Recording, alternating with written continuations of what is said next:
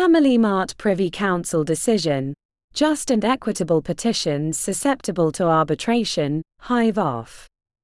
In a recent decision of the Privy Council in FamilyMart China Holding Co Limited v Ting Chuan, Cayman Islands, Holding, on appeal from the Cayman Islands, the effect of an arbitration clause on the courtâ's jurisdiction to wind up on the just and equitable ground was considered.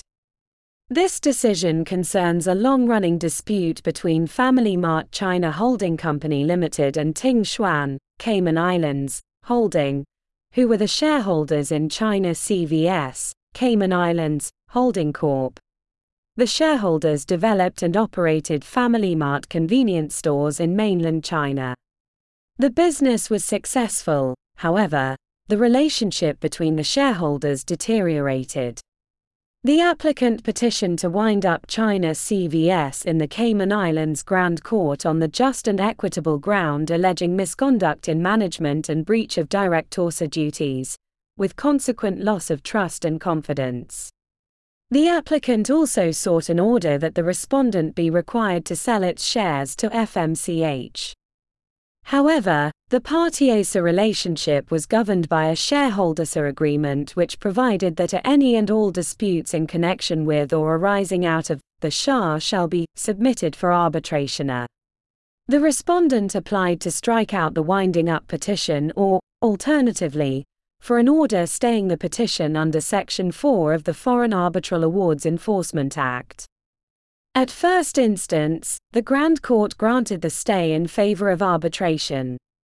The Cayman Islands Court of Appeal overturned that decision, holding that the court had exclusive jurisdiction to determine whether a company should be wound up on the just and equitable ground. It held that it was only in cases where discrete issues could be a hived offer to arbitration that the court might stay a winding up petition. However, in the case of FamilyMart, no part of the winding up petition was susceptible to arbitration. It held that the petition involved an indivisible factual evaluation and declined to grant a stay. The decision was appealed to the Privy Council. The Privy Council agreed with some of the Court of Appealâ's analysis but held that, similar to the agreed facts and partiesâ admissions, there was no reason in principle why the court should not be bound by the determination of an arbitral tribunal. It held that although a winding up of a company lies exclusively within the jurisdiction of the courts, there may be issues in winding up proceedings, for example, breach of a shareholdersâ agreement, which can be referred to arbitration, notwithstanding that only the court can make a winding up order or a buyout order. The Privy Council also held that in considering whether a matter should be referred to arbitration, the court must first determine what matters are raised in the court proceeding, and then determine in relation to each such matter, whether it falls within the scope of the arbitration agreement. The court should also follow the following principles. I. The court must ascertain the substance of the dispute. E. A stay may be granted in relation to parts of the court proceedings. E. A matter requiring a stay must be a substantial issue that is legally relevant to a claim or defense and susceptible to determination by an arbitrator as a discrete dispute. It does not extend to peripheral or tangential issues. IV. The test entails a matter of judgment and common sense.